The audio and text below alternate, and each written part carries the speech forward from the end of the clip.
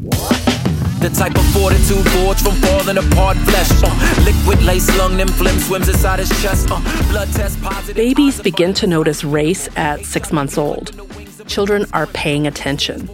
And as we've learned this season, what they hear the adults in their lives say and do, or not say and do, deeply influences the people they are and who they'll become. I'm Erin Wilson, Preemptive Love's Senior Field Editor in Iraq, and you're listening to Love Anyway.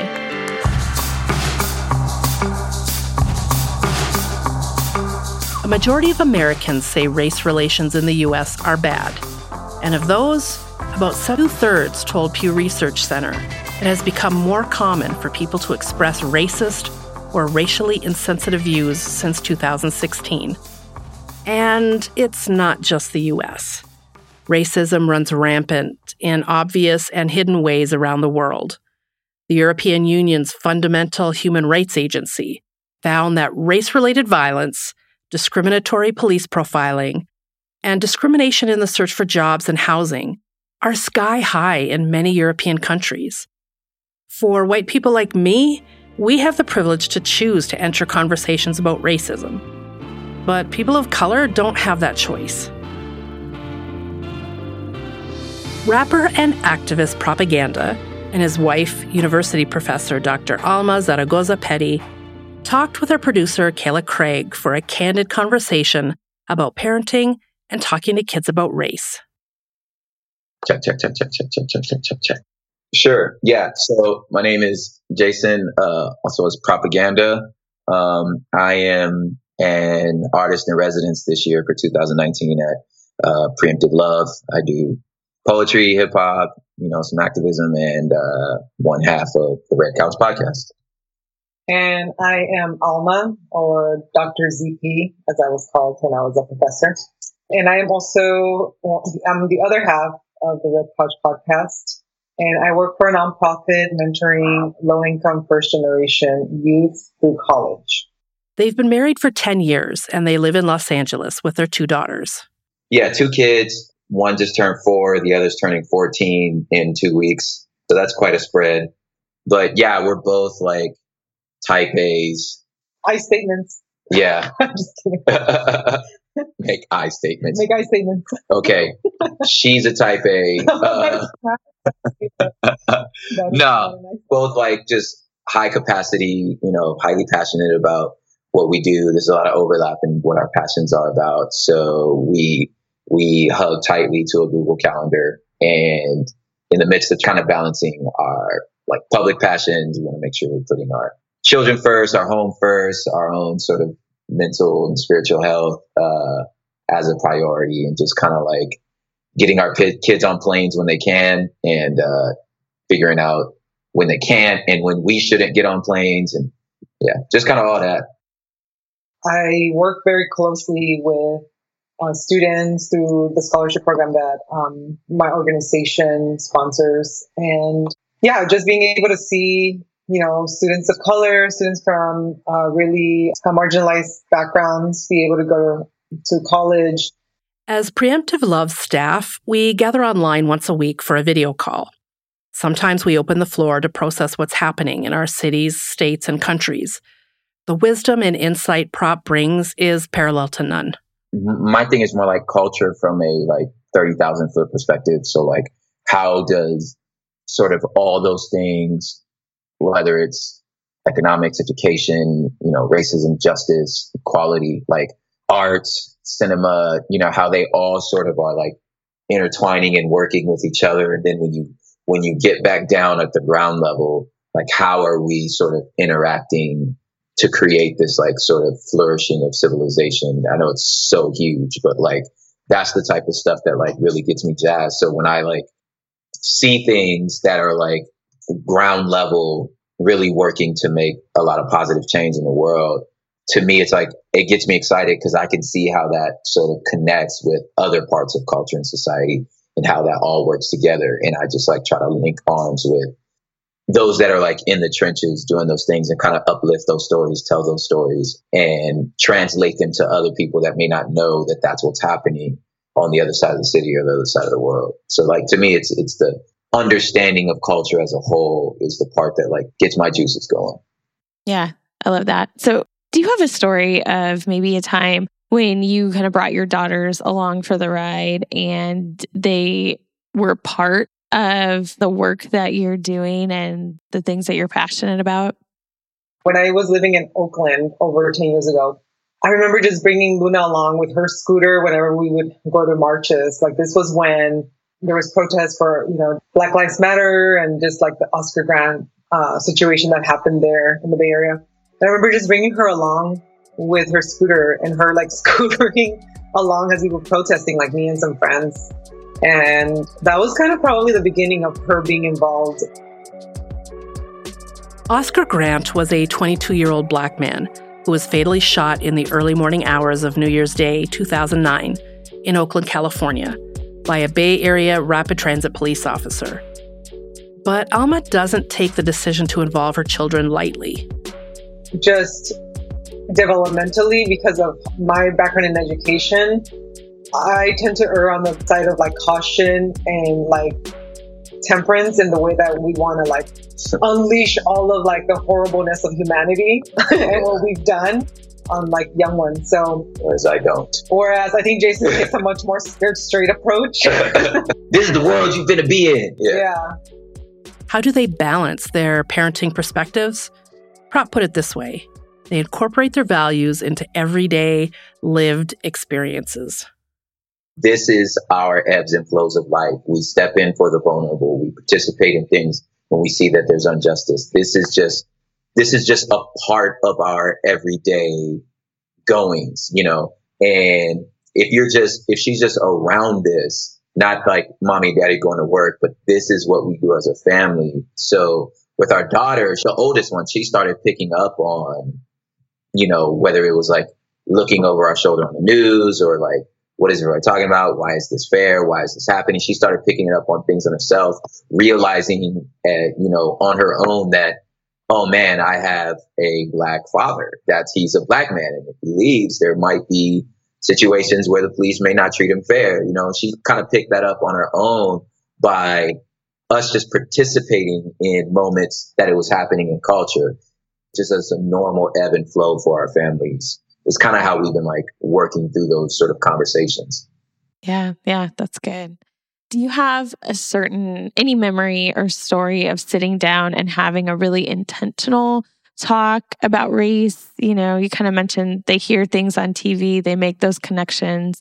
Is that kind of the path that it goes, or have you sat down and had like a really kind of one-on-one conversation about what it can look like to be a Black man from your perspective? Yeah, I have with my big one. Like I said, she's 14, so like it was coming up. I think it first started when I came to pick her up from elementary school, and some like other little girl at the school was just flabbergasted that I was her dad, because she's full-blooded Mexican. She's from a previous relationship with Alma. So she was just so confused as to why that other little girl doesn't understand that I'm her father, like the thought just didn't cross her mind that this was different. So like her sort of trying to understand herself, period, and in the world that she lived in turn started the conversation with me. Now I come from a background, like she said, like kick you out the bird's nest, you got to fly type way of understanding your ethnicity. Cause that's unfortunately like, as a Black man, it's like kind of not an option. Like you gotta learn this quick, So that was my only window into how to parent a person of color. So that's what I did. She's in third grade. I'm showing her slave ships in the Middle Passage. And like, this is how we got here. You know what I'm saying? And I'm like, we need to rent Roots, watch 12 Years a Slave, just stuff that's wildly inappropriate for her age. I was doing that with her to the point to where she was afraid for me to like leave the house. So yeah. So like I had to like sit down and say, there are things about being Black that are beautiful, that are like, I am very proud of, but unfortunately live in a country that like has not always seen us as equals. So like, it's kind of to the place to where it's like, I'm not going, hey, on Tuesday, sit down, I want to talk to you about this, but more like as she is facing situations, I'm trying to guide her through them. Yeah, and I would just add to that, as people of color who are pretty well educated and have gone through their own either prejudice or racist kind of experiences, like we're very aware of things and can point out like microaggressions to her and can point out like different kinds of things happening where, I don't know, like in an average home that would happen. And so I don't remember a time where we weren't talking about race. Yeah. You know, it was never an option. Yeah.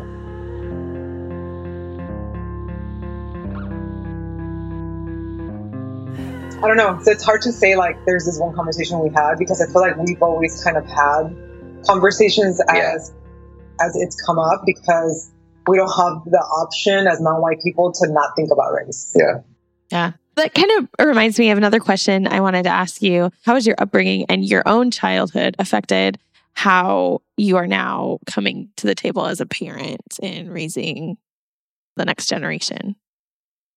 Like all of us, Prop says the way his parents raised him was tied to their own personal socio-political experiences. His father is from the Jim Crow South.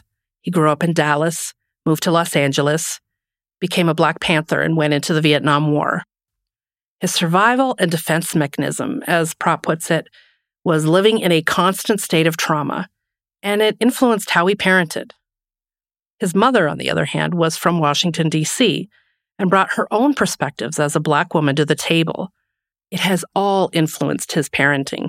For my own parenting, there's like, okay, let me parse out what was just unhealthy practices. And then there's like, what was great, what was necessary. And one of those things, I guess, in terms of like race was like, I need to get out in front of this, like in the sense that like, I don't want you to be shocked that when you leave this house, the rest of the world may not consider your brownness beautiful. But in your home, I want to fortify you and have you see so many images of sort of beauty, success, trial, failure, you know, hard times, good times, to get a full gambit of the personhood of what it means to be Black. I had posters all over my house of like, you know, one of them still here when a picture of Martin Luther King and Malcolm X the day they met, and they're shaking. Like that was in my, remember that as a child, you know what I'm saying? So these images, I was like, I want to do that with my children, that they're just saturated with images of beauty for who they are. I grew up in a very different context, obviously, because I'm not a Black man. But also because my parents, they just really loved being Mexican. Like we have a lot of pride, you know, around their nationality. I grew up in Mexico for most of my childhood, and so I learned how to read and write Spanish, and so I have a very strong connection. Dualism is an important part of Alma's story as a bicultural woman and the daughter of Mexican immigrants. I had to kind of find a space for myself where I'm just like, okay, what do I feel like I am, and what does that mean for me? And to me, that really helps me, my biculturalism, like really helps me to kind of broker that for my kids. We wanted to know, as parents raising children with brown bodies, what does it look like to raise your kids as peacemakers in the U.S., recognizing their role is going to look different than their white peers? Prop shared about the talk, the conversation Black people have about police, the talk that was given to him, the talk that he has given to others. He reflected on having this conversation recently with a young friend. And it's just, I had the talk, we all had it. It's like, hey, listen, you know, your white friends, when they're kids, are going to be allowed to make mistakes. They're going to be allowed to do stupid stuff. The reality is, dude, you're a Black boy and you just won't have that option. It's unfortunate, but it's the reality. This is the life of a brown body. You just don't get to be a dumb kid, right? So if this is the truth, here's how you can navigate this for your own safety. And here's how you can navigate this for the safety of the people around you. We are all we have, right? we are all we got. Nobody's looking out for us except for us. So if that's the case, then we need to not only hold each other responsible, but we also need to make an environment that's not going to put us in a place where it's going to cause danger, it's going to cause trouble, it's going to cause war, you know? So whether it's for your own safety or for the cause of peacemaking, you have to somehow take on a maturity greater than your years. It sucks, but it's just what it is, right? So with our children and with our children's friends, trying to lead them in that is to say, like, hey, here's the reality. The system's unfair. It is what it is. You're not going to be given the chances everybody else is going to be given. I don't know what to tell you. That's just the life we're in, right? But it doesn't have to be that way. And maybe you and your buddies can start that change. And how you start that change is just, first of all, being aware of the system. And when you have an opportunity to wage peace, step in and wage peace, even if it's just as simple as like, hey, that guy down the street, man, he's not your enemy, guy. Like, we went to the same preschool, you know, we had the same Sunday school teacher. I don't know, like that you get to be that voice. About 3/4 of Black and Asian Americans and more than half of Hispanics say they've experienced discrimination or have been treated unfairly because of their race or ethnicity. We have to be aware of the mental, emotional, and physical toll it takes on people to be expected to speak on behalf of their race or ethnicity. It's important to Alma that her daughter knows she's never obliged to represent an entire community. One of the things that I've tried to really teach especially my teenager right now, is to be able to like vocalize not feeling comfortable or not needing to do certain things with certain people. So how does that look within like racial discussions for me is saying like, hey, like, I know you want me to represent my whole community as a Latinx person right now, but what I'm going to say is like, I don't really feel like I can talk about that right now. Or like, why don't you tell me about yourself instead? Because often I think we get put on the defensive many times because we buy into the idea that I'm here to teach y'all something and that it's solely my job as a brown person to deconstruct racism and to make this a better place for the world. And I'm just like, no, it's not, and I think for me, it's really important to teach my girls that like, as much as you want to step into spaces and be a peacemaker, like know your giftings too. And like know the fact that like, if this is not what causes you joy and causes you to feel like you're flourishing as an individual, like you don't have to be mom and dad part two. We're doing this work because we feel called to it. Like we feel like, well, this is like what we really are passionate about. But if you just want to dance or if you just want to be a photographer, I also want to give her that hope and like that option, because I feel like oftentimes we don't get that option as people. We almost feel like we have to be the ones teaching out there, or we have to undo it all. And it's like, no, it's time for some white kids to step up and do their work too. Amen. I would say like it's about marrying the idea of like, yeah, this is who we are and this is what it means, and this is the burden that comes with this. But also this is what our boundaries can look like, and this is what hope can look like within that space, because we don't want to burn out either. Yeah. We'll be right back. I'm Sarah, Business Development Officer with Preemptive Love. My favorite item in our shop is the scented candles because they smell so delicious. I feel good about my purchase because I feel like I'm part of someone's future. You can get your own scented candles along with other items like apparel, stationery, and accessories at preemptivelove.shop. Use the code PODCAST for 20% off one item. Okay, back to the episode. It's gonna go like this. I can tell the future, we're a broken record.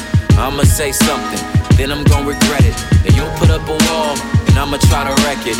Love is not love if it's never been tested. Why couldn't you just... I wonder if it is not, tokenizing or emotionally, spiritually, mentally taxing, what you would say just to our listeners who are white, who are raising white kids. Is there anything you would like to speak into from your personal perspective? yeah, white supremacy is a white problem. And it's almost like, hey, talk amongst yourselves. Like Science Mike says this, and I've used it a bunch of times. And it's like, I shouldn't have to describe the smell of your boot leather while it's on my neck, you know? So don't make me diagnose and fix your problem. Like, I am on the bottom end of your problem. So that's your thing. Hey, you know what? I'm going to go home and I'm going to try to raise the best kids possible. Can you please just kind of do the same? I'm going to go home and expose my children to a world that they're going to walk into that is very unfair and unjust because of this. Can you just kind of do the same, please? I have two words, humility and allyship. So humility, I would just say to parents out there raising white kids who are also themselves white, is you need to have a lot of humility to really learn and unpack your whiteness and to allow yourself to really go through that journey. And I can see why it's very like taxing and burdensome and why some folks just tap out and are like, yeah, whatever, these people are crazy or it's not that bad. It's fine. You know, like I get it. I get why that escape route is like way easier. And I know that white people get shut out and shut down from brown people when they're genuinely just asking a question, not out of hatred or ignorance or racism. They genuinely do not know. And the reason I can understand that because, you know, like seeing my parents as immigrants to this country being completely bought into the idea of it all. And so I get ignorance, like being ignorant or like just not knowing, like beyond what you think is maybe like personal dynamics and relationships or like how some people are and how some others aren't. I get that there's a lot there and that sometimes it's when you ask a question out of true, just really wanting to know something and you get completely shut out by, you know, a person who is at that tipping point where they're just tapped out. Like they're just like burnt out. They don't have time for one more question, you know, and so when you're that person to step in and ask that question and it all blows up in your face, of course it's scary to come back and keep investigating. But I would just say like, humble yourselves, you know, like if you just humble yourselves that time and keep asking and keep learning and keep inquiring, you will learn. Sometimes when white people ask a question like that from someone and they get shut down, they're like, well, never mind, you know? And I would say, no, not never mind. That person just was not the right person for you to ask that question to. At that time. Yeah. At that time. So just keep going, you know, like humble yourselves and just say, hey, that's what that was about. And then allyships. If I were a white person raising white children, I would want my kids to be allies, to be really good allies. And that means like helping my children understand like that they're not better than anyone. There's no superiority or inferiority like in racial issues. It's not about that at all. And often that's what people make it about, and that's why it gets uncomfortable. But it's about being able to navigate like your kids in understanding that it's not about superiority, but that it's about power dynamics and how they work given your like complexion. It's important that if you're going to subvert power, to do it in this specific kind of way where you're uplifting others that don't have power. Humility and allyship. What does it look like? Prop puts it this way. Imagine like you're the white parent and your 16-year-old comes home and he's like, I got suspended. And the question comes to why. And it's like him and his like brown friend were messing around, but the teacher was going to let him off, but the brown kid was about to get in trouble. Take your son to Disneyland. If he's like, I wasn't going to let them, just let him get in trouble. We were both doing it. That wasn't right. They were just doing that because he's not a white dude. You know what I'm saying? Like, man, pack your son up, take him to go get a burger. Like that's allyship, that he put himself on the line because he saw you had already trained this little boy to see those types of injustices.